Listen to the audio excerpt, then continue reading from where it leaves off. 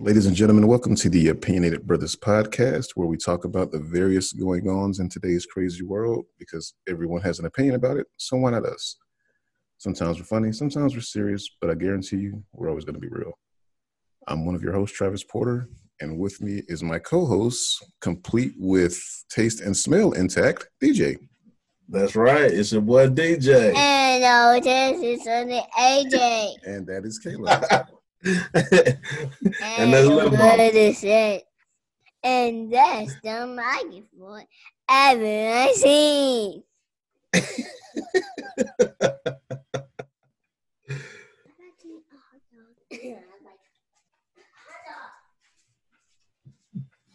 One of the outtakes. Yeah, that was cute though. She came out of nowhere.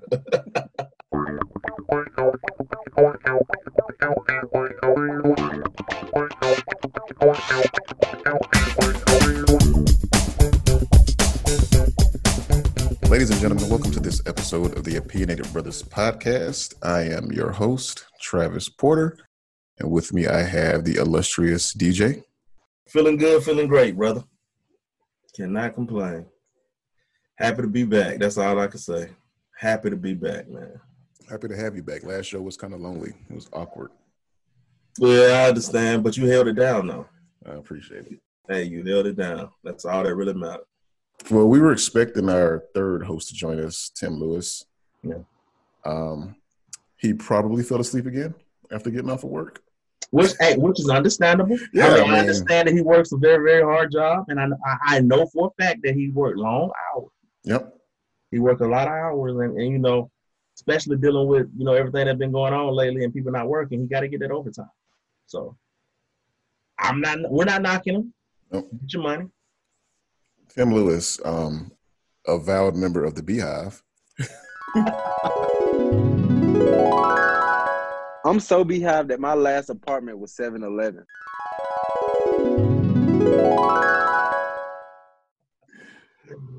Oh, Team B all the way. July 31st, Black is King came out. Mm-hmm. We were going to talk about it. I wanted to talk about it with Tim specifically because he is a member of the Beehive. Yes, he is. I will say this about it. We'll get into it deeper when Tim joins us. Within 5 minutes of watching that, I came to the conclusion that Beyoncé is, as far as just artistry and imagery and creativity, if not already, she will be the GOAT. And I say that not just because Black is King, but look at Black is King. You go from bills. Just look at her evolution. Yeah. And she keeps going. Yeah. That's why I say she's going to be one of the GOATs. Dude, if not the GOAT. She's always reinventing herself. Yep. And the thing is, what I like about her and Jay-Z is they're not conforming for nobody. Oh my gosh, and I was going to speak to that too. Props to Jay-Z, man, for changing who he was for her. Oh yeah. Hold up, when you say changing who he was, what do you mean? Well, his image, I think. The thing about Jay-Z and Beyonce, what made them work so well, he was a king, she was a queen. They're great together, but they powerful apart just like they are together. Yeah.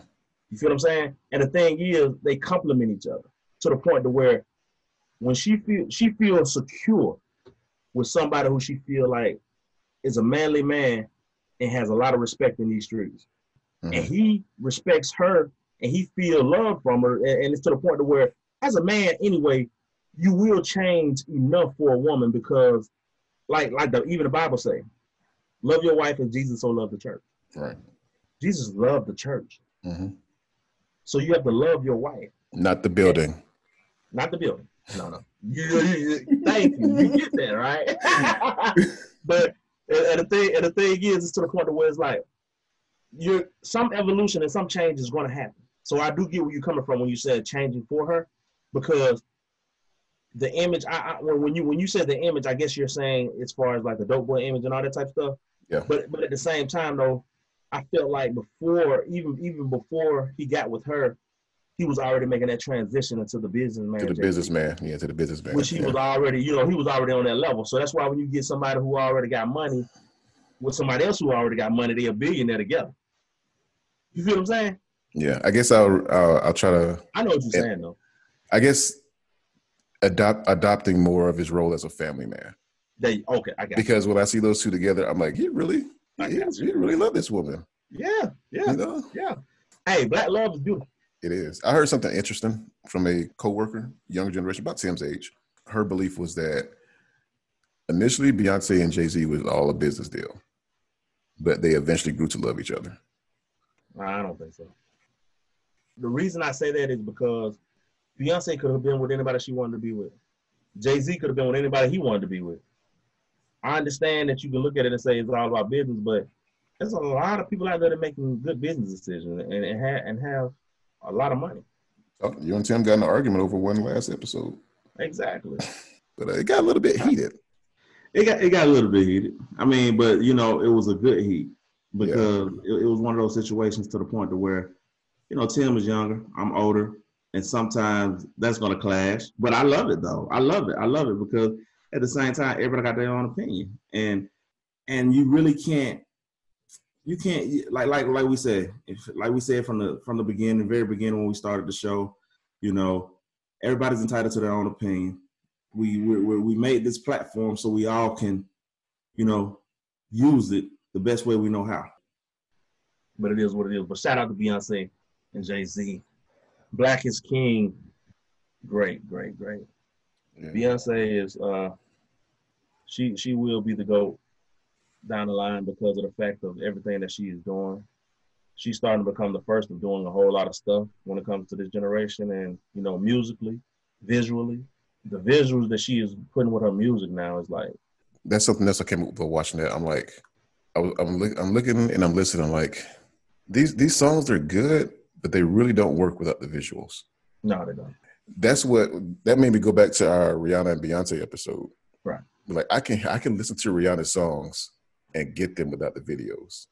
Mm-hmm. A lot of Beyonce, especially Beyonce's later stuff, it's good music, but when you put it with the visuals, that's when it works. But see, that's why she's been doing a lot of that stuff as far as like the album that she had dropped even before this, even with the one she did at Coachella.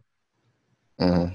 That was video. You know, that was recorded. It was live. I mean, all this. I mean, everything go hand in hand when it comes to her. Like, you got to have a visual with the music, basically, because she, like I said, she's a performer. She's a real live entertainer. Right.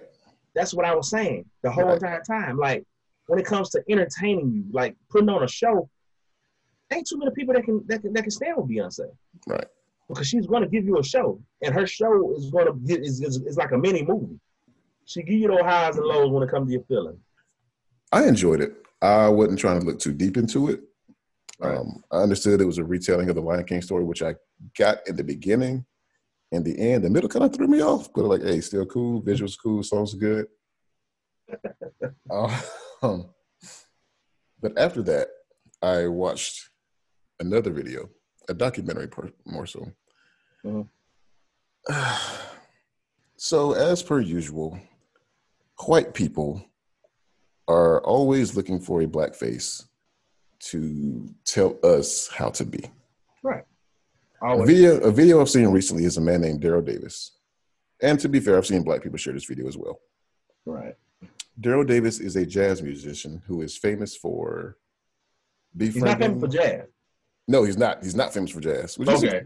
Let's get that point across right now. Right. I've heard him play. He's like a pretty good player. He played on his documentary. Yeah, he does. Famous for, like I said, I guess you can call it befriending members of the Klan. Yeah. And one of the head guys. Several head guys, apparently, of several different. It was several. Down the line. Yeah. Several different chapters or whatever you want to call them, different clans. Mm-hmm. And I guess converting them. The documentary is called Accidental Courtesy, Daryl Davis Race in America. And I understand you saw this as well. Yeah, I did. When did you see it? Actually, it was about a year ago or a couple of months back. Yeah, I think it came out in 2017. Yeah. It's been a while for me, though. But I've been watching the periodically, like little clips here and there lately. Go ahead. There's two different things happening here. The videos that have been shared on Facebook are not from the documentary, but they basically tell his story of his whole premise is, how can you hate me if you don't know me? Uh-huh. So I guess he made it his mission to sit down and talk with people who hate them, particularly the Ku Klux Klan. Mm-hmm. I don't know what his end goal was, but I guess he began to, I can't say anything more than convert them. Turn them from their wicked ways, turn in their robes. Did he though? See, don't get ahead of me.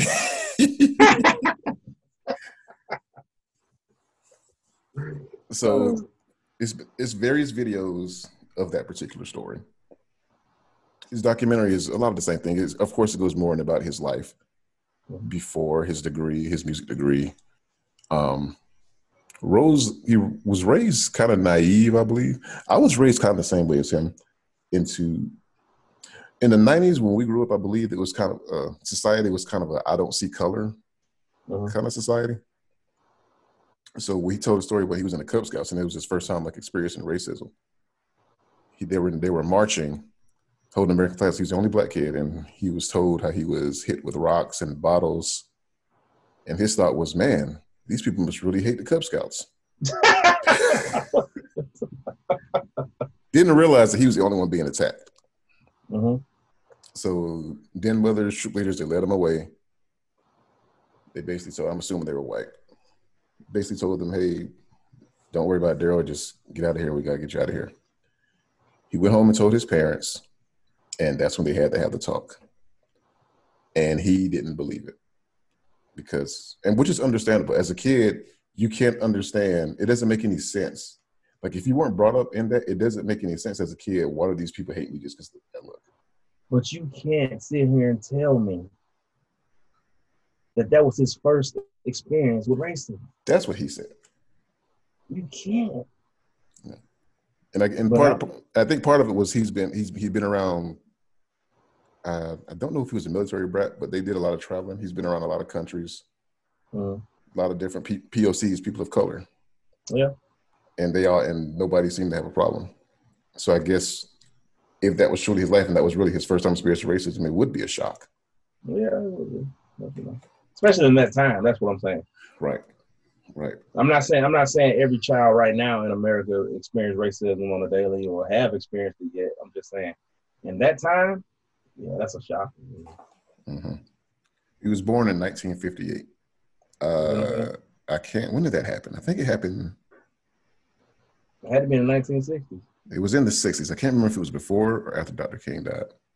Another story he told about Dr. King. I think he didn't know who Dr. King was. When Dr. King got shot and he was up and he saw his dad upset, and I have to go back and watch it. I don't remember verbatim what he said, but he basically asked his dad why he was so upset. Right. And he told him Dr. King was dead, and that's who he explained who Dr. King was. Right. So at some point in his adult life, he decided that it makes no sense for you to hate me if you don't know me. So he took it upon himself to talk to me. I don't know if he purposely sought out members of the Klan. I think he did. He purposely sought out members of the Klan. No, he did. Yeah, he purposely sought out members of the Klan to sit and talk with them and have a dialogue to understand where each other was going. He had his secretary call first. Yeah. And he got on the phone and, without basically saying the color that he was, he basically just wanted to meet up with them without them being able to see what color he was or know his race before they met up. So a lot of these people was coming in like, blindsided by, who he was when they walked in the room. So, yeah. And the stories, the stories he told, they were heartwarming stories. He collected over, 20-something odd Klan robes. I guess he's collecting them and other Klan memorabilia for a museum, I believe. That's the end game, I believe. Towards the end of the documentary, he sits down with a couple of Black Lives Matter activists. Kwame Rose, which I didn't know this until I watched the documentary. He was actually the guy in Baltimore from several years back who confronted Geraldo Rivera. Mm-hmm. He was saying, why aren't you out here covering what's been happening for the past, whatever? You out here just covering the Black people riots. You remember that? Right. That was him. Intellectually, having no, don't walk away once we start talking. That's the problem. You're not talking, you're screaming. Because you want to report that we're thugs and we're breaking shit down. You got these two big black dudes protecting you from all these black folks. We're the ones ones that need protection, report for us. You're working for Fox News. Adam Jackson just went on Sean Hannity. Why are you running away? I'm not running. He's running. He got Gerardo on the run, y'all. Look at this. No. He got Gerardo on the run. Talk to me. Just talk to me. Don't go to me. Just talk to me. Hey, Gerardo, we on the conversation. Yeah, because you're not replying. Because we are angry. But listen, a black man can raise his voice. A black man can raise his voice, and you don't have to be intimidated. Because I want you and Fox News to get out of Baltimore City. Because you're not here reporting about the boarded up homes and the homeless people under MLK. You're not reporting about the poverty levels up and down North Avenue. 2 years ago, when the 300-man march, and we marched from the top of Hilton to from Hilton and North to Milton and North, you weren't here. But you're here for the black riots that happened, right? You're not here for the death of Freddie Gray. You're here for your story. No, I want to talk to you without the cameras. Hey, this is not for YouTube. This is serious. I want the cameras off. I want the cameras off. I want the white media out of Baltimore City until y'all are here to report the real story. Seriously. You're not reporting Fox News is damn sure not here. Fox News don't give a damn about black people. He can't tell me move off of my street. I paid the tax dollars for this. I'm not moving. And you getting gas too. They gas and everybody. Look at us. I'm black and this is Black Baltimore. Go to the harbor where the National Guard is protecting the billions of dollars that is down there. That's what they developed. That's what Baltimore looks like. This is real Baltimore. No. This is when people have to wake up and wonder where they're going to go to get a meal. This is when kids people living in detrimental situations. After the peaceful protest with the dirt bikes, the only thing that ever brought East Baltimore and West Baltimore together, they sat and took the dirt bikes. Because you don't have anything. What are you going to say? What can you say that's going to benefit me? What can you say? Right, he's smiling, right? Yeah. He's smiling, right? We're not crazy. A poet named Tariq Touré. I can't do it justice by describing it. Mm-hmm. If you can watch the video, if you can watch the documentary yourself, I encourage you to go ahead. To me, it came down to a difference, not only of opinion, but a difference of generations. Mm-hmm. In the middle of me watching this, my wife joined me, and we were kind of both on this guy's side as far as what he was doing. But talking to these two guys, it kind of really made you think, why was he really doing this? Right. Because they basically said, they asked him, how many robes have you collected? He said, about 25, 26. And you've been doing this since when? About 1990. And all you got is 20 robes? He says, you said robes. I got tons of memorabilia. Take that for what it is. Right. But they're basically saying, man, that's longer than I've been alive. What could you have done for our people? And out here, you doing this to just basically for some museum you want to do? Things got heated. Now, there was some alcohol involved, admittedly. Right. But Daryl Davis called Kwame Rose ignorant. And from then, if it was tense before, the entire thing shifted. Because then at this point, these two dudes feel disrespected. Even my wife said, that guy just lost my respect. There's no reason. He never talked to them white guys like that. No, he didn't. He didn't. And I'm like, you know what? He didn't. He didn't. The utmost respect. Yeah. I'm like, he sure didn't. And I was really on this guy's side too. His whole thing was sitting down with people to talk to who you disagree with to try and come to understand it. But the people sharing it won't hear your side. That's what I was going to talk about. I was going to talk about the irony. Uh-huh. But then this exchange happened like, oh, I got to talk about this instead. Because that's really what's more important. It is. I told my wife, and we both agreed, he was stuck in the 90s. What he was doing, that was probably fine for that era. But as tensions escalate, things evolve, you have to evolve and realize, hey, I could probably be doing more than this. Because this ain't working. Yeah, my wife said he needs to evolve. That's my wife. She just put out blank. She just said he needs to evolve. Because now he looked more like a fan. Yeah. That's how I took it. You collecting rolls and stuff for a museum like a fan. What are you fanboying about? That's the thing that kept getting to me because I'm looking at them like, okay, it sounds good, man. I hear what you're saying. I hear that you feel like you're making them stop, or were they just retiring? Right. I mean, did you convert them, or were they just about to get ready to leave anyway? Right. And they passing on their ranking to someone else. You know what he really looked like? Exactly.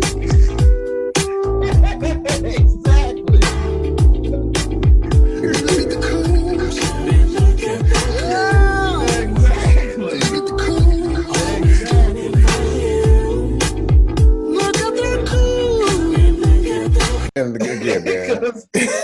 because I'm telling you, that's exactly what it looked like. Because it's like, dude, what is your whole like goal? What's the end goal? What is it? Like seriously, what is it? Because if you only collected 25 robes, only thing you told me, you just created 25 friends that you didn't have before. I think somewhere it said that he's converted over 200 members. I mean, regardless, still. But it didn't end there. It didn't end there. An older guy came in later, J.C. Falk, a community activist in Baltimore, over 20 years doing activism. 7 years old when Dr. King was shot. Basically, almost like he was. Exactly. Yeah, he told him that. He's like, you an old head like me, and you come in and disrespecting my guys like this. Like, yeah, he was, and me and my wife was like, he's not mad, he's hurt. J.C. Falk. Yeah. The older guy. Like, he's not mad at this guy, he's hurt. Because, like I said, this is what you sound like, the song that we just played. Of course, because it's in the, I mean, yeah, he hurt because he's like, I was about the same age you were when Dr. King died. And they're the same generation. Same generation. And you mean to tell me this is as far as long as you done came so far?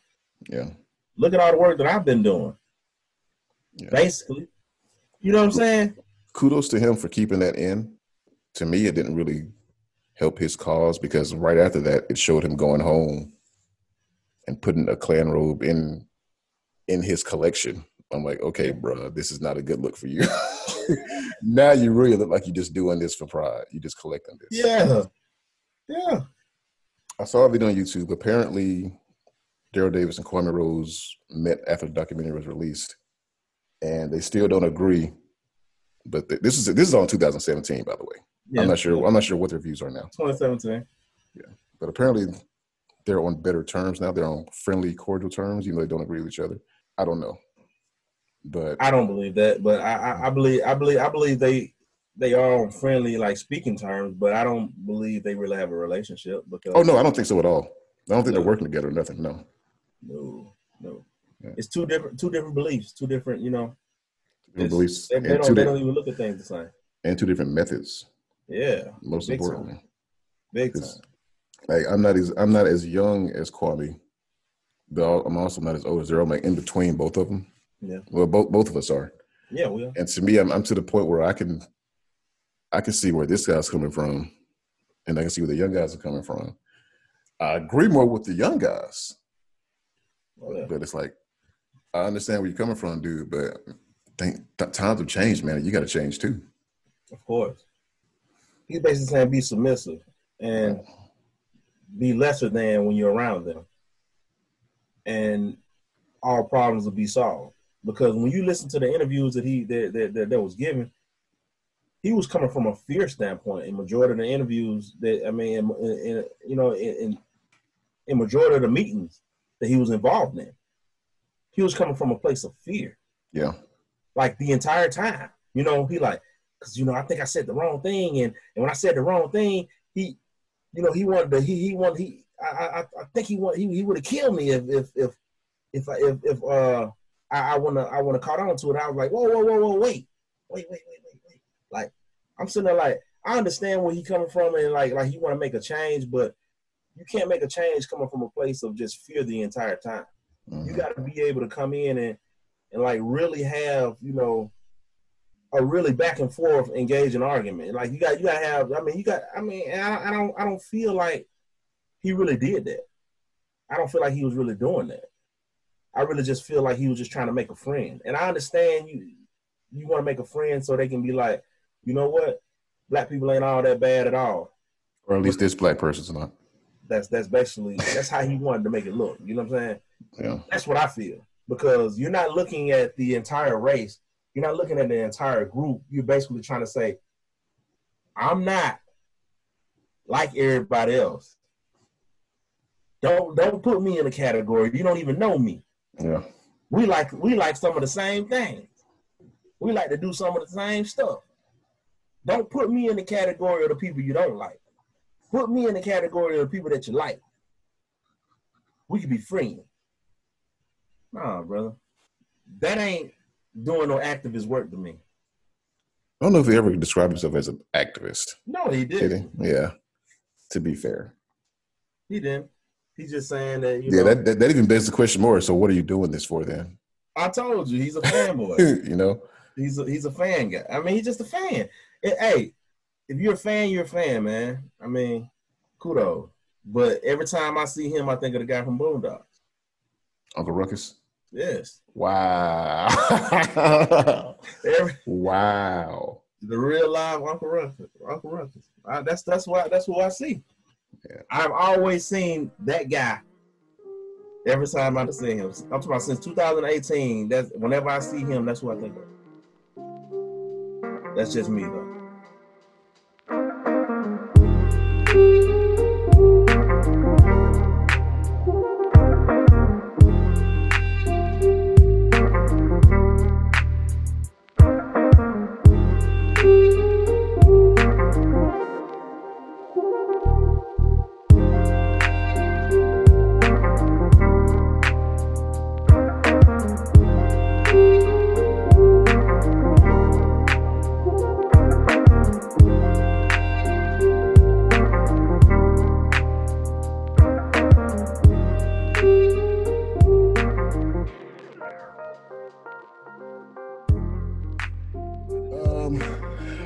Herman Cain unfortunately passed away from complications of COVID on July 30th.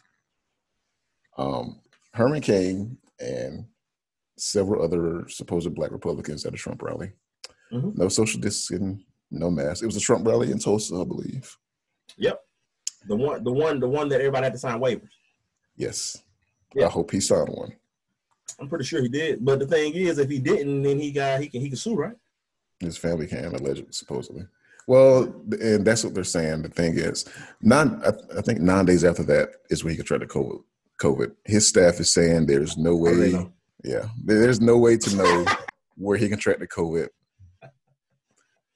But I mean, the reasonable person can suspect that there's a high probability that he may have contracted it and passed it on. Or whoever he contracted from, it was probably spread at that rally. A reasonable person would suspect that. Let me ask you a question. His campaign members and his team, his staff, they also tested positive after that rally. Am I correct? That I do not know. His security or something like that? I know a lot of Trump's people did. That's what I'm saying. That's what I'm saying. Yes. That's what I'm saying. Yes. So if a lot of Trump staff contracted COVID-19 at his rally in Tulsa, mm-hmm. Wouldn't it make sense that Herman Cain contracted it at the same rally? I mean, that's a reasonable assumption. Yes. I mean, all it takes is one person that's in one person's face, and then that one and that other person is in 5 people's face, and them 5 people are in 10 people's face. I mean, that's all it takes. At the same place with no mask on, in the same building with no social distance. I mean, in my opinion, I believe that, that's where he contracted COVID-19. I mean, because you're going to tell me 9 days later, he's in the hospital and never left? Never went anywhere else. So, anecdotal story. I was at work on Saturday. We helped a customer, and she was so grateful. She said, I could just hug you guys, but, I know we can't get that close because of COVID. So she gave us, elbow bumps, whatever. Right. Another person, oh, ma'am, you're more likely to die in a car wreck than catch COVID. And I'm like, oh, God, here we go. Are you serious? That's what I said to him. I said, here we go. And then out of nowhere, he brings up, Herman Cain, they say he was fighting colon cancer.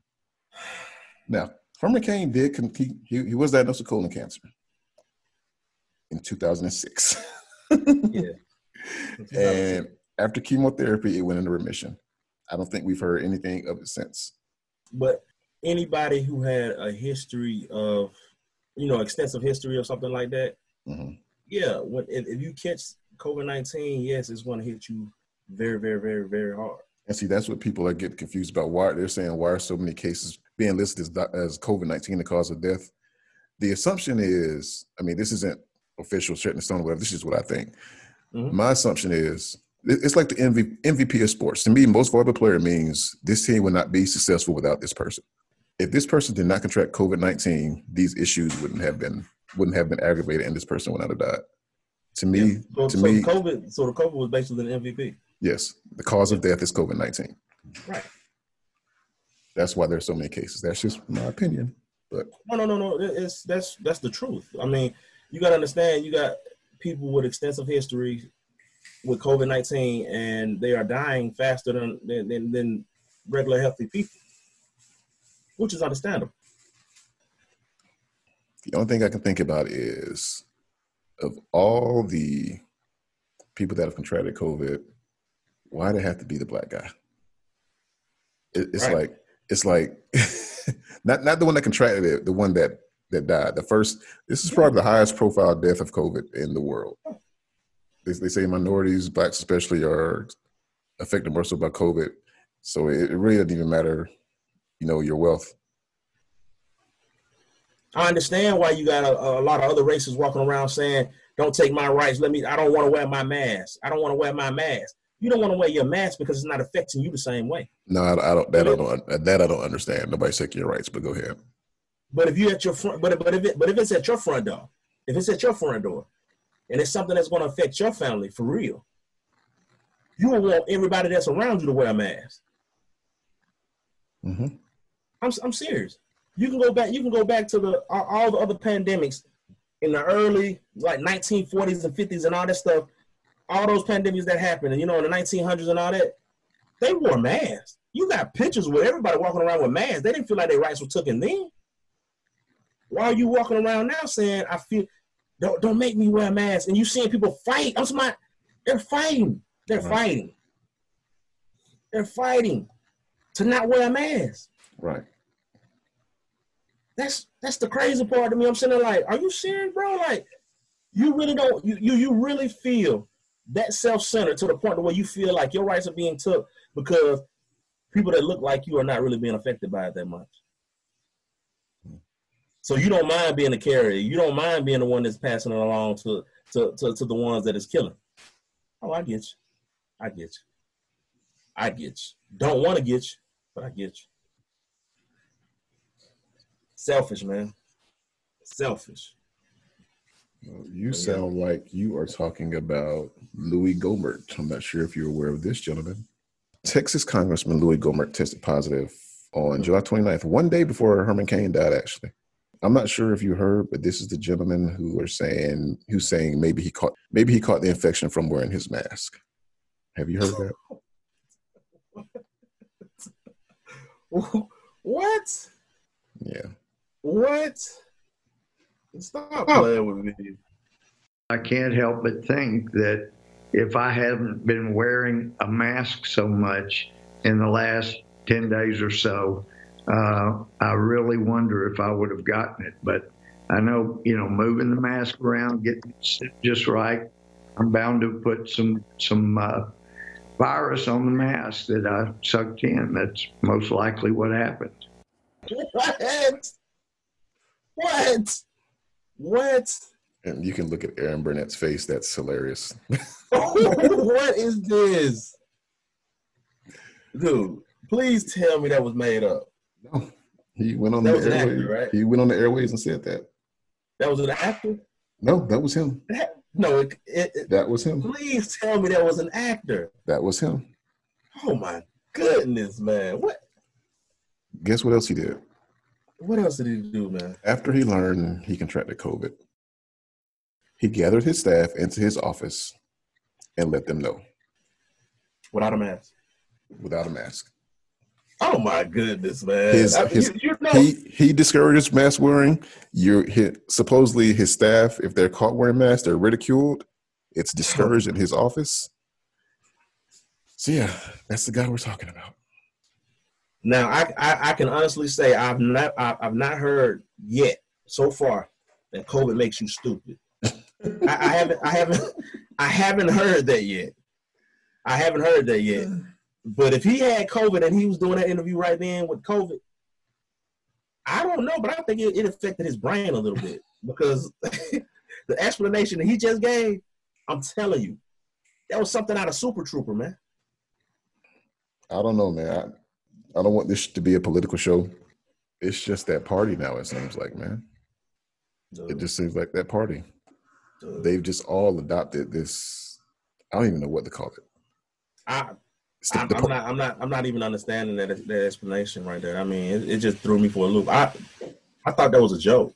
I thought that was a joke. This man, Congressman said that he probably contracted it off the mask by moving it around on his face. Really? Yep. Wow. The world we living in, man. I don't know what this world is coming to, man, but if everybody's getting on TV sounding like that, we need to cut the TV off. The TV, hey, man, the TV need to go dark. It need to go dark right now. If that's the case, if that's what we got to listen to, if that's what we got to subject ourselves to, information like that.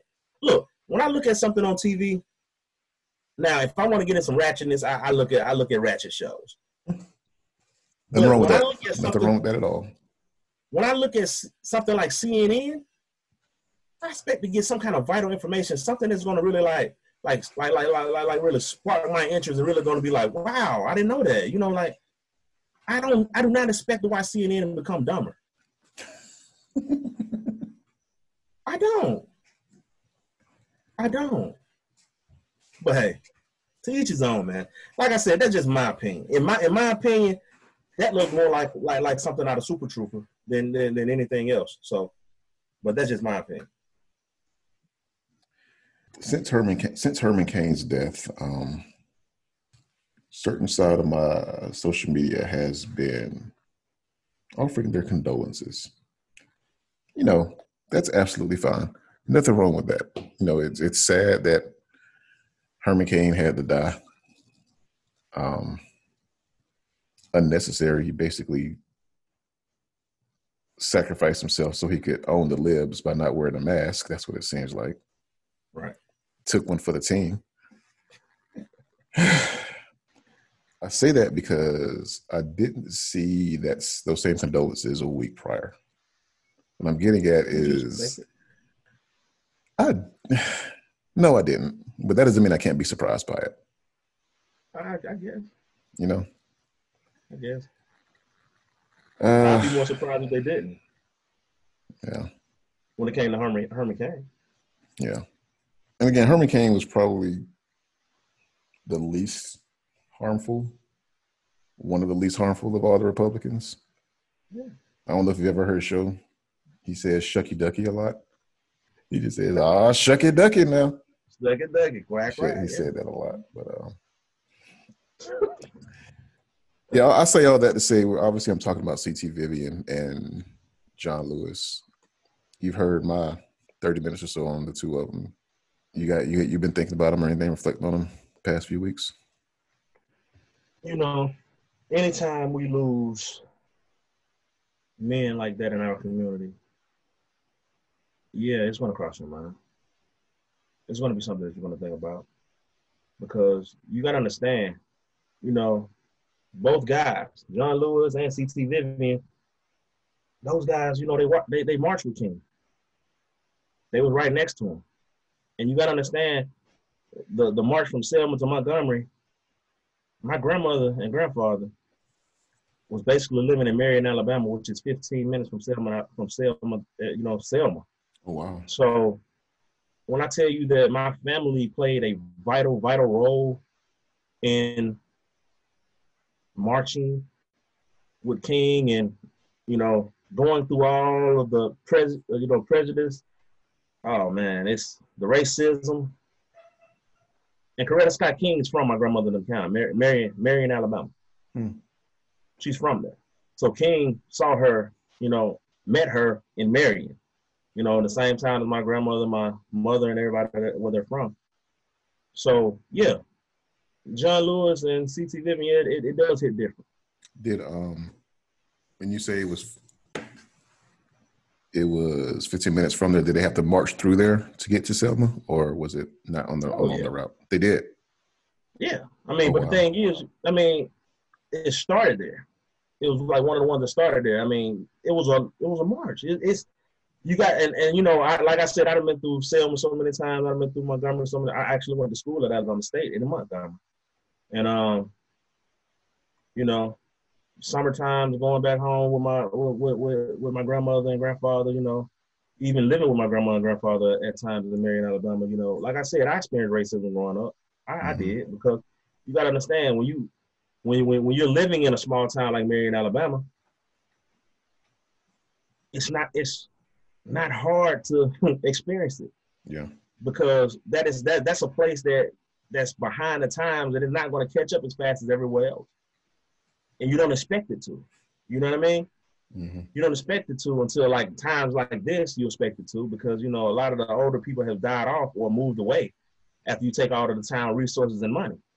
I mean, when you when you run a town down and you take everything that it got, I mean, what's the point of staying, you know? But like I said, yeah, John Lewis and, you know, C.T. Vivian, like I said, anytime you got great leaders like that basically march with one of the greatest of all times, and that's Dr. King, yeah, you got to take your hat off to him. You got to look at those guys, and you got to honor them in a way of basically like trying to live your life better than you've been living it before, because like we're losing a lot of people. We have lost a lot of people. And, you know, I always felt like COVID-19 was put out here anyway to kill off a lot of the other people. Like when you want to change history, you get rid of the past. And when you get rid of the past, especially if you ain't made no books and no documentaries and all that type of stuff, you can't say it really was that it ever existed.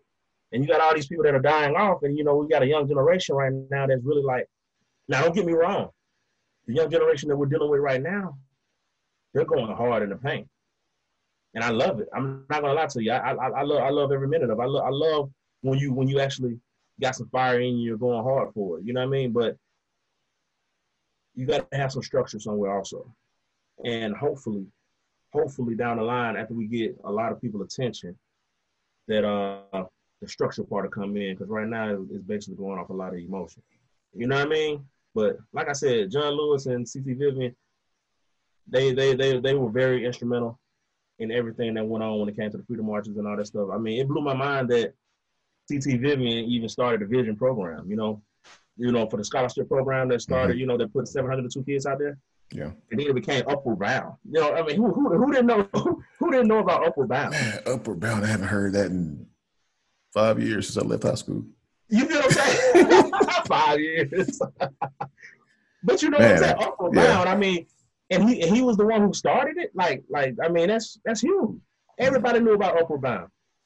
So when you see stuff like that, man, it's like, you know, he's a pioneer. You like to have upstanding, you know, men who stood for something and basically, you know, a walking legacy, man. You people that you can actually touch, you know, to this day. But it's sad, man. It's very sad. One thing in the last episode, I kind of regret saying, I closed by saying that we'll take it from here, meaning our generation. But after I listened to myself say that, I'm thinking we should have taken it from there a long time ago. There you go. Because they literally fought till the day they died, to the days they died, or they died on the same day, unfortunately. I played some clips from Roland Martin on ESPN's First Take. One thing I wanted to share with the show is this one. Roland, I'd be remiss if I didn't ask you this with this shirt on. What would you say to folks at home that say their vote doesn't matter, their voice doesn't matter? Can you please edify them on why it's so important that everybody must vote, please? Here's the deal, folks. There is no issue that impacts your life that voting does not have an impact. None. Politician has no role in it. Do understand that the birth certificate is a government document. Your death certificate is a government document. So this whole notion that, oh, I can go about my life without being involved in politics, you're absolutely wrong. If you care about education, if you care about the environment, if you care about economics, if you care about even that stop sign or a speed bump or getting new sewer systems or sidewalks. I think about my parents, Reginald and Imelda Martin with the Clinton Park Civic Club in Houston, how a small group of people said, we want to transform our neighborhood. That could not have happened if you do not have the right people in political office. If people sit at home and do not vote, it is shameful because what you're doing is you're letting somebody else make decisions for your life. That simply cannot happen. And so I don't care what the issue is. I don't care who you vote for, but you must make sure that you register, that you vote. If it's by mail, it's in person, does not matter, because if you don't vote, real simple, shut the hell up. That's true. That's true.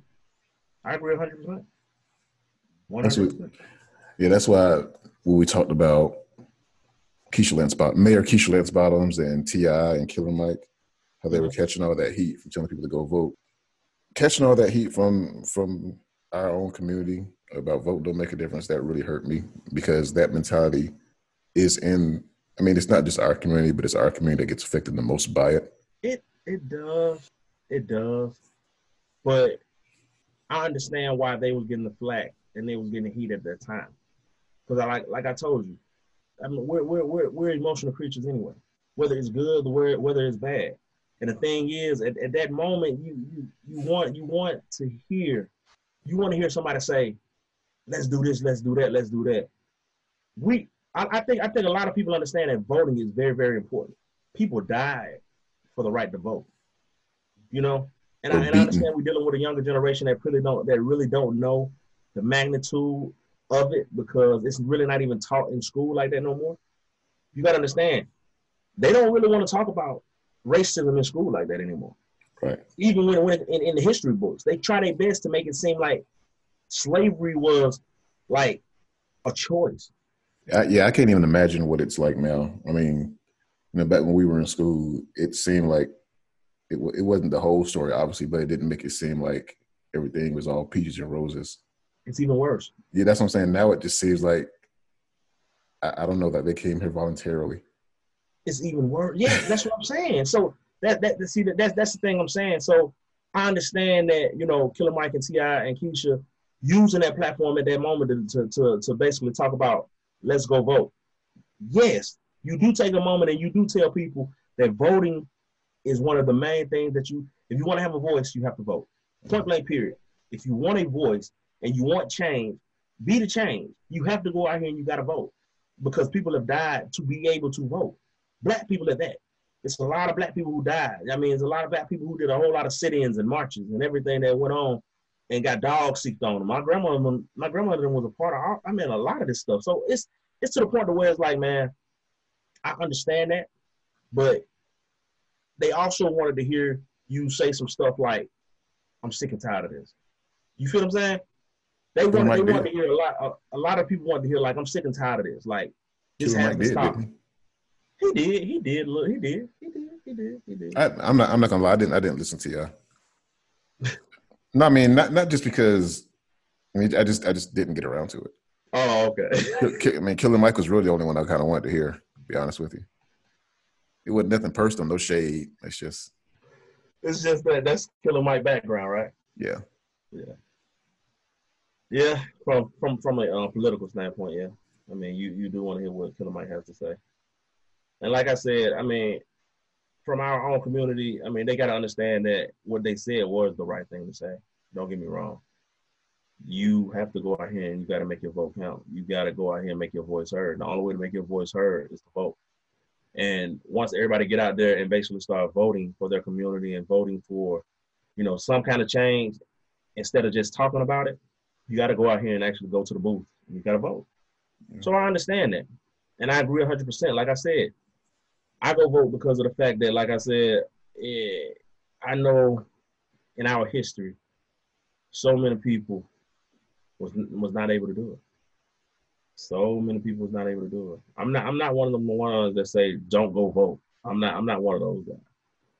But I also have been one of those people who basically said, my vote matters to the point of I need to find the right candidate to give it to. Mm-hmm. I need to find the right person because it's that much power in it. You can't just throw up the wool over my eyes anymore and just make me just say, okay, that sounds something like something I want, or that's nice. No, let's see the whole entire package. I want to know the whole entire package. What change is going to happen? Not just tomorrow when you first get in. I'm talking about down the line. The next 4 years when I want to vote you in. I want to know about it all now. You know what I'm saying? Lay it out on the table. You know what I mean? So, yeah, I agree though. How you feel about it? I mean, I've always voted. Right. I didn't vote in 2000 because I didn't have my absentee ballot at the time. So my first time voting was in 2004. Okay. I voted for Bush because anti-abortion. How old was I? 21? 21. 22. First time voting. Man, I thought it was the right thing to do. New Christian. Hey, man. And you know, that's the thing about a lot of political parties. They play on a lot of that. The Benjamin Dixon Show. I don't know if you've ever heard of him. The Benjamin Dixon Show. I've heard him say a couple of times, Republicans are so stupid they don't realize that they could have the black vote on faith, religion alone. Yeah.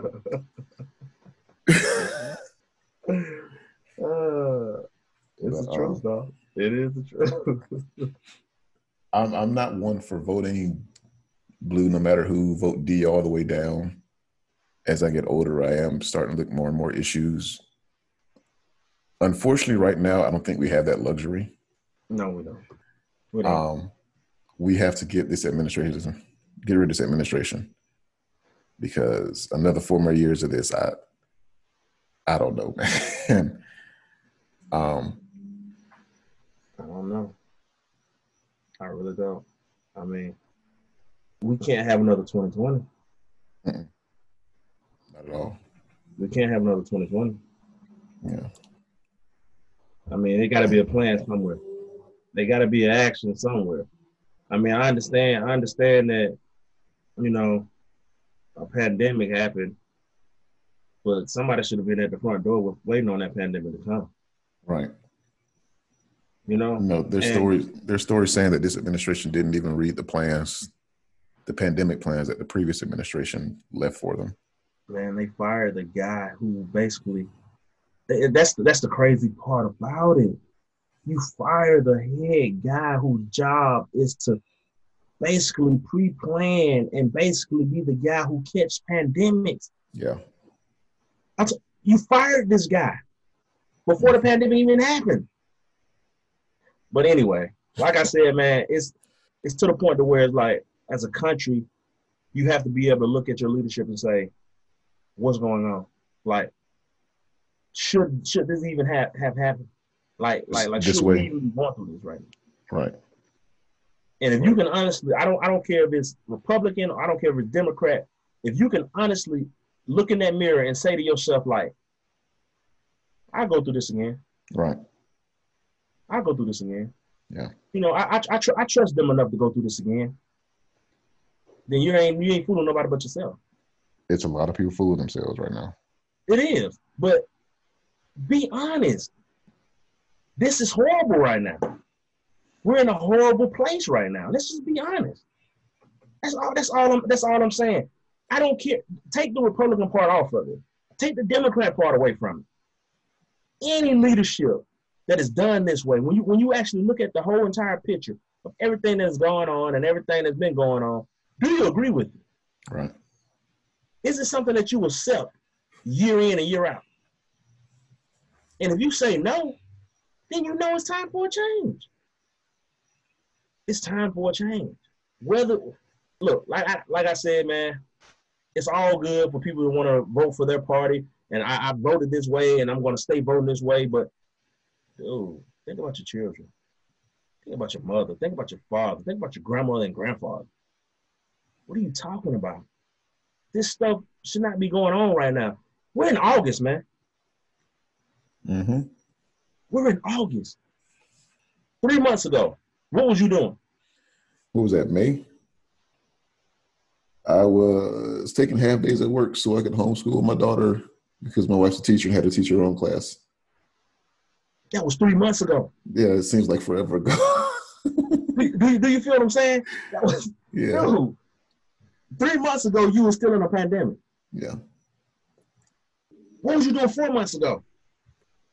4 months ago, I was like, hopefully this don't last too much longer.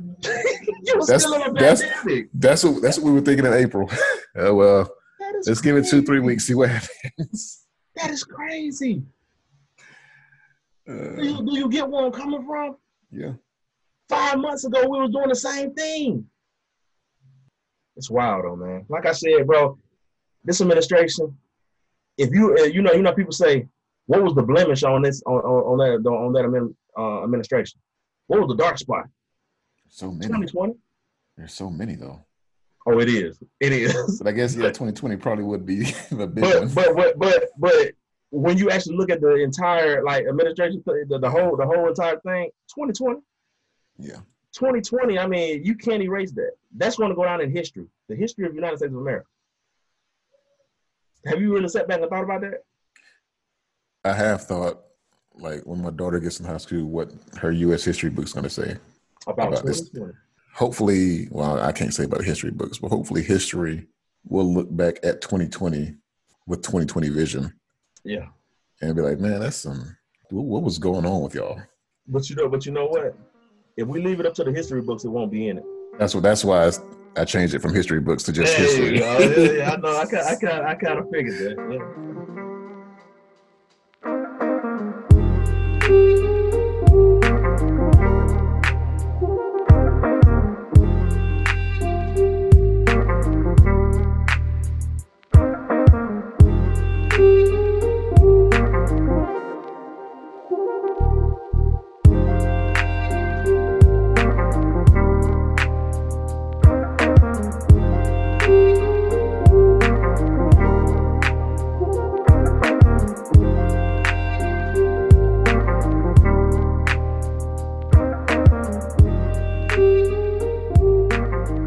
Sports is back.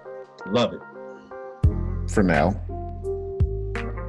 You know, like I said, man, it's a pandemic going on, and I know a lot of people was like, man, you know, a lot of people shouldn't be going with this sports right now because of everything that's been going on with the George Floyd and Breonna Taylor and all that stuff. It's going to take away from it.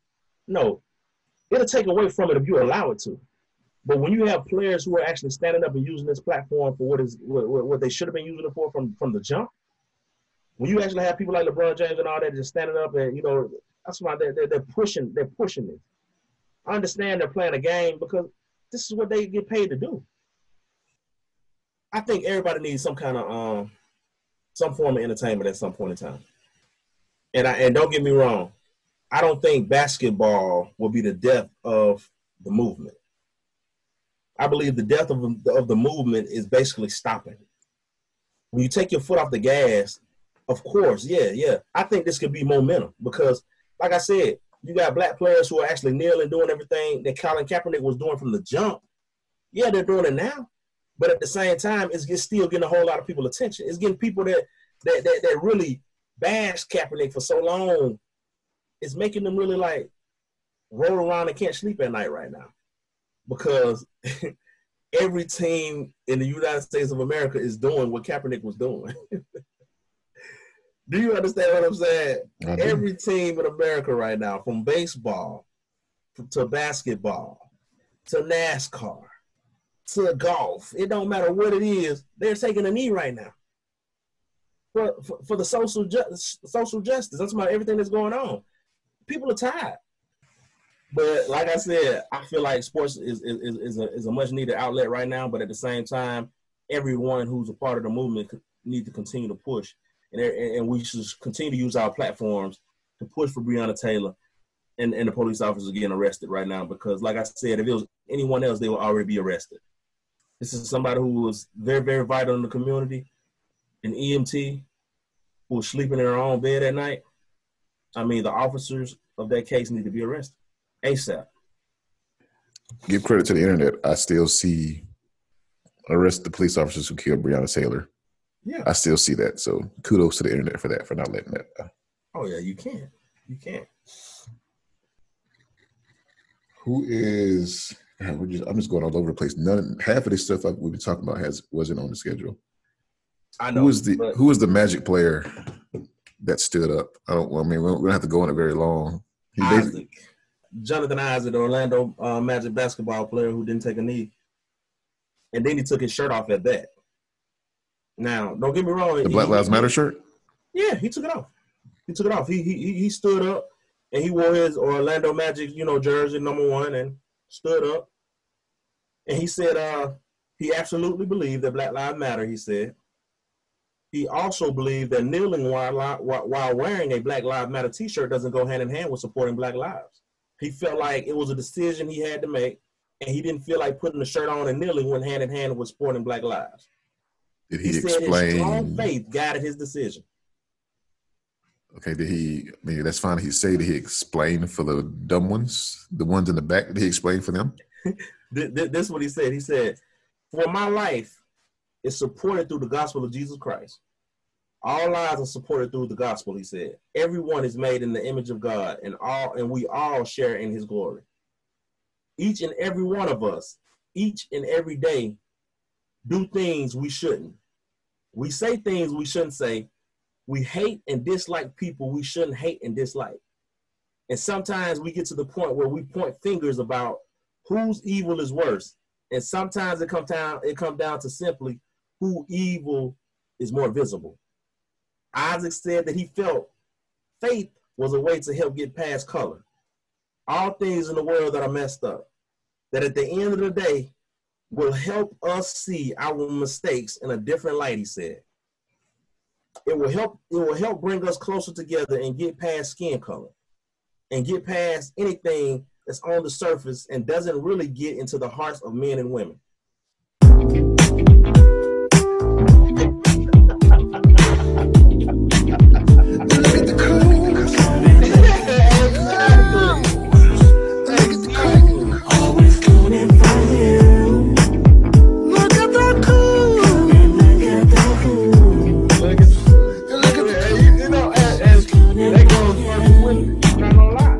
Because, like I said, bro, I'm sitting here like, look, I understand. I understand. I don't want to cut you off. I mean, that was meant as a joke. I don't want to call him that, but that was just perfect. I'm sorry.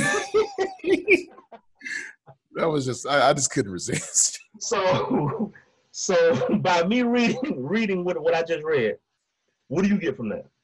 What do you take from it? I mean, to me, boiled down, he's using his faith as a cop-out to say, I don't want to catch the heat from kneeling from the team. That's basically what it was. He don't want people to be mad at him, so he's using his faith as an excuse. And the thing is, he want to stand behind that all lives matter. Let me tell you this. Did he say that? That's basically what he just said. He said it's basically trying to take away from the color. Take away the color. All lives are basically important in this and that. Basically, in the walk of, in your Christian walk, which I understand. All lives do matter. I agree 100%. But right now we're talking about Black lives. That's what we're talking about. We're talking about Black lives doesn't matter. And that's what it looks like in the United States of America right now. If he can't get that in his head, but then he used God. See, so you got to understand now, in the Bible, the Lord has always stood with his people. He has always been in the forefront of every revolution that he has always, dealt with when it came to, warring and everything that's in the Bible. After he go on television and say everything that he said in that interview, he go out the next night and tear his entire ACL. He go out and tear his entire ACL the next night after saying everything that he said. God said, keep my name out your mouth. That's what God said. The Lord said, do not put me in this. I'm standing with the people. I am a part of another movement right now. Sit down. Wow. You didn't want to take a knee, but I'm gonna take yours.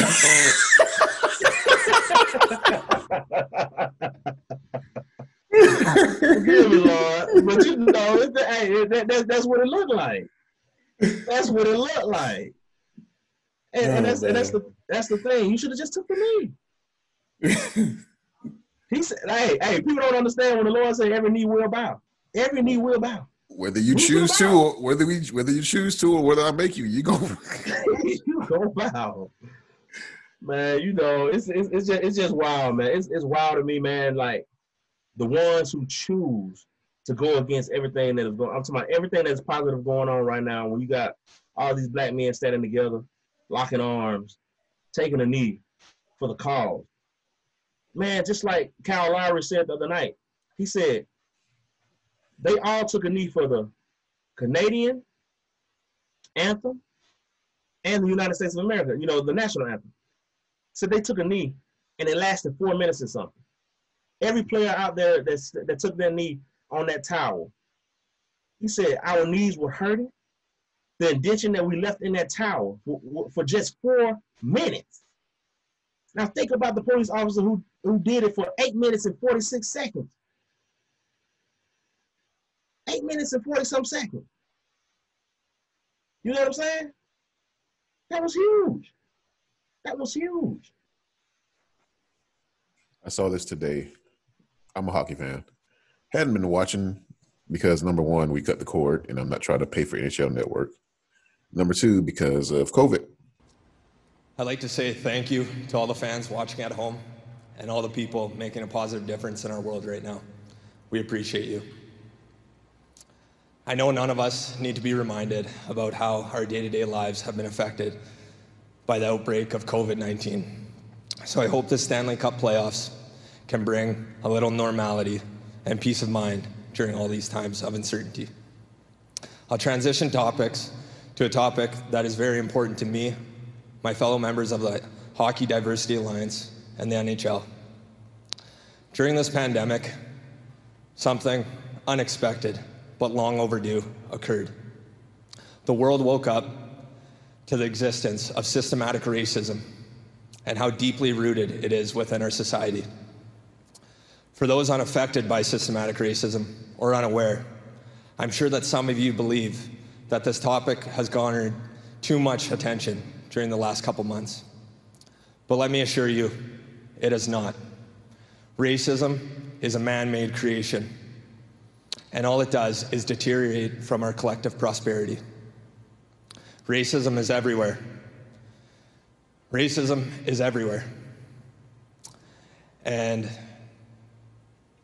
we need to fight against it. On behalf of the NHL and the Hockey Diversity Alliance, we vow and promise to stand up for justice and fight for what is right. I know firsthand, as a minority playing the great game of hockey, the unexplainable and difficult challenges that come with it. The Hockey Diversity Alliance and the NHL want kids to feel safe, comfortable, and free-minded every time they enter an arena. So I stand in front of you today on behalf of those groups and promise you that we will fight against justice. We will fight against injustice and fight for what is right. I hope this inspires a new generation of hockey players and hockey fans, because Black Lives Matter. Breonna Taylor's life matters. Hockey is a great game, but it could be a whole lot greater, and it starts with all of us.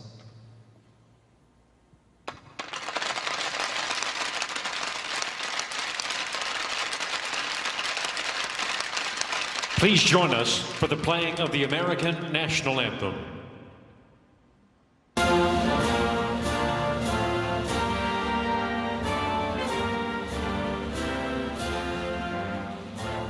That was awesome. And to be able to do something like that in hockey, I mean, dude, what a platform to use. What a platform to use. I mean, everything he said was true, though. So that's just excuse me, just a couple of things. You heard him say, "Please stand for the playing of the national anthem." Mm-hmm. First of all, that player speaking was Matt Dumba, player for the Minnesota Wild. He is actually of Filipino, German, and Romanian descent. Wow. He delivered that speech. He is a member of the newly formed, I believe it's the Hockey Diversity Alliance, formed in this year, I believe, in June. He takes a knee on the ice. Well, he's on the carpet, but he takes a knee on the ice. He is flanked on either side by Malcolm Subban, a black player for the Chicago Blackhawks, and Darnell Nurse, a black player for the Edmonton Oilers. Black as in African Canadian, both of them, not African American. As a hockey fan, I like that as a hockey fan. That's all. It's good to see. I like it. Hey, let me tell you this. When that's what I'm saying about standing and kneeling with your brother. And for Jonathan Isaac to choose to take off the Black Lives Matter shirt and to stand during the whole entire, national anthem, is to the point where it's like, dude, don't be that guy. Don't be that guy. Don't be that guy that's basically going against everything that we're trying to make happen right now. Black lives does matter on every level. And it's okay to say that. Yes. There's nothing wrong with saying that. It does. It's nothing wrong with it. Like, what's wrong with saying Black Lives Matter? We already know all lives matter, but right now we're talking about the ones that are dying, Black lives. Right. But people are basically saying they matter also. They are part of the all lives. Black lives are a part of all lives. You know that, right? Mm-hmm. You can't say all lives matter and then get mad when people say Black Lives Matter. No, you can't. Or Black lives not part of all lives. Thank you. That's basically what you're saying. No, all lives matter. Who is all lives? You know what? I'm sorry your mom got breast cancer, but my grandmother died from lung cancer. I mean, come on. Come on, man. Come on, man. You know what I'm saying? It's like, dude, really? Black lives do matter. If all lives was dying, we would say all lives matter. All right. But right now, the Black lives are the ones that are getting took out of here like they don't matter. With no repercussions. None. The police officer that killed Mike Brown just got away with nothing, scot-free. I'm talking about nothing on his record. Probably working somewhere else. Definitely working somewhere else. Definitely. Already got a job. Already. He had a job. He had a job as soon as he bailed. As soon as he made bail, he had a job. But let it have been a black man, he would have had a record already. Wouldn't be able to work in that field ever again. Have to create his own business like a lawn service or something like that to have a job. Right. Well, we hate to have these serious shows without Tim Lewis because we really, really, really do value his opinion. With him being from a different generation, younger than both of us, we really do value his take on things that we may not see. I really do. I really do. Hopefully, we'll talk into some ratchet stuff next show. Yeah, next show we will. You got Kanye, you got Nick Cannon. Yeah, we got a lot of ratchet, Meg Thee Stallion got shot. We'll talk about it. we got Entanglements. Can't wait. Entanglements. The single dropped. Yes, it did. Hey, funny story about that. It's actually a good album. I listened to it, then I fell asleep because I was just so tired. I played it. I was like, "Oh, this starting to sound good." Then I was out. But that's just how tired I was. Hey, well, that just goes to tell me how soothing the album really is. It puts you to sleep.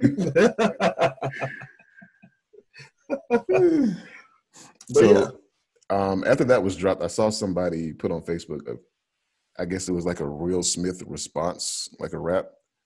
The song, I was like, "What is this song? This sounds familiar." The song was Mr. Nice Guy. Mr. Nice Guy. From what year was that? What year did he release that? You know the song I'm talking about? I think I know what song you're talking about. But hey, man, that just shows to show you, man. People sleep on Will Smith. Yeah, I sleep on Will Smith. That song is actually kind of hard. I'm not gonna lie. You got to think about it, man. Will was a rapper first. Yes, we always forget that. And I guess that speaks to his Accent comes talent, second. man. And not only was he a rapper first, he was a Grammy winning. Mm-hmm. I guess that speaks to his talent. That when you think of Will Smith, you think of the actor. Really, seriously, that's what everybody think of first. You forget that he actually won Grammys. You know what? Well, don't sue. I gotta play some of that because that. How you doing? You go kind of hard, man. I ain't gonna lie. I ain't gonna hold you, man. How your mama them? Mr. Nice Guy, relationship advice guy, light on the vices, priceless smile, look at the eyes, got the look of a survivor, husband, father, dissed by Eminem, but didn't bother him, yup, but he classy, Big Will just get another 20 mil, walk right past me, I'm a nice guy, why y'all harassing me, huh? On the radio, they be over-exaggerating, so blasé with they lies, they be aggravating me, agitating me, what they be rating and hating me, they be making me crazy, but I be taking it patiently, people be messing with me, testing me, effing with me, I wanna send a message to them, teach them a lesson quickly. They publicly addressing me, disrespecting me heavily. They better be lucky the way my blessings affected me. But calm down, Willie. You don't wanna go drop the bomb now, Willie. Keep a nice flow for your mom down in Philly. On the news you go if you blow and act silly, you know. He's a nice guy. How you doing? He's a nice guy. Good to see you. He's a nice guy. Sometimes y'all mistake nice for soft, so before I go off, I just. Will's a nice guy, well he's so nice I'd let him date my daughter like he was a white guy. Not like the rest, he's a private flight guy. Why, if I were gay on Friday night, I'd... Larry Elder, you're lucky I ain't make you the whole damn rhyme. Wendy Williams, you don't know me.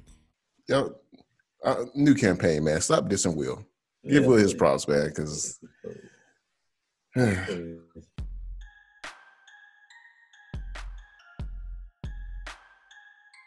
Well, as always, we thank you for inviting us into your homes and making us part of your lives. We can't ever fully express our gratitude, and we know that you don't always agree with our opinions, but as long as you take the time to listen, we'll keep giving them to you. We enjoy every moment that you guys spend with us. I just want to tell you to continue to be safe, continue to social distance, continue to protect your family if you don't feel like protecting yourself. Exactly. Understand. It's bigger than you. It's not just about you. If you don't care about how COVID will affect you, care about how it affect your mother. Care about how it affect your father. Care about how it affect your grandparents. Just do it for somebody else. Don't do it for yourself if you don't want to do it for yourself. Do it for someone else. That's the only thing I want to leave with you. The reason we're still in this is because we are a society centered on ourselves. Facts. Go ahead and rate us, Apple Podcasts, Spotify, and Stitcher. Tell us what you like. Tell us what you love about the show. Like us on Facebook at facebook.com/opinionatedbrothers podcast. We thank you, we love you, and we'll see you next time.